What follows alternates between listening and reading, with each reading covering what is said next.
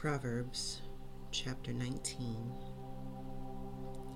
Better is a poor man who walks in his integrity than he who is perverse in speech and is a fool. Also, it is not good for a person to be without knowledge, and he who makes haste with his feet errs. The foolishness of man subverts his way, and his heart rages against the Lord.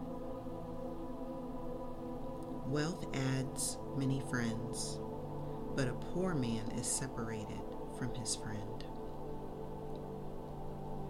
A false witness will not go unpunished, and he who tells lies will not escape. Many will entreat the favor of a generous man, and every man is a friend to him who gives gifts.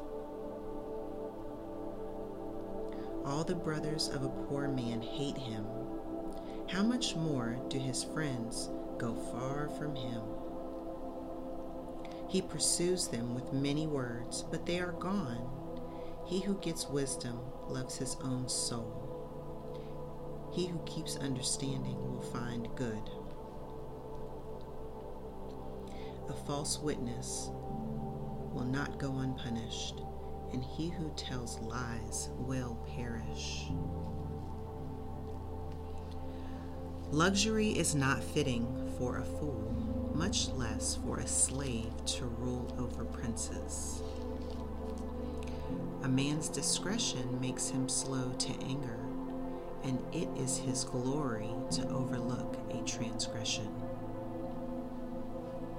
The king's wrath is like a roaring of a lion, but his favor is like dew on the grass. A foolish son is destruction to his father, and the contentions of a wife are a constant dripping. House and wealth are an inheritance from fathers, but a prudent wife is from the Lord. Laziness casts into deep sleep, and an idle man will suffer hunger. He who keeps the commandment keeps his soul, but he who is careless of his ways will die. He who is gracious to a poor man lends to the Lord, and he will repay him for his good deed. Discipline your son while there is yet hope, and do not desire his death. A man of great anger shall bear the penalty, for if you rescue him, you will only have to do it again.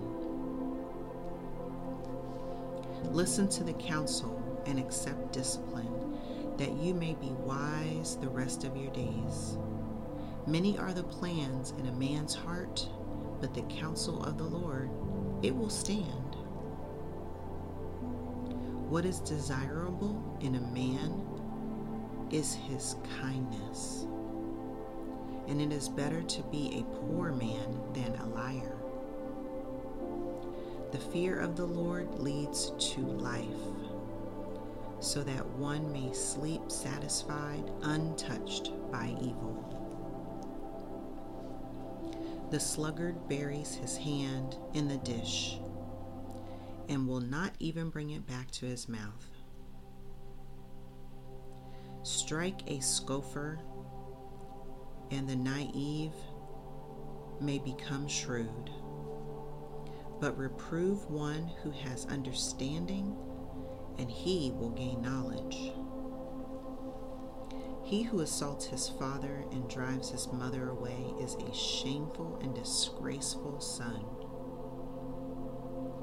Cease listening, my son, to discipline, and you will stray from the words of knowledge. A rascally witness makes a mockery of justice, and the mouth of the wicked spreads iniquity. Judgments are prepared for scoffers, and blows for the backs of fools.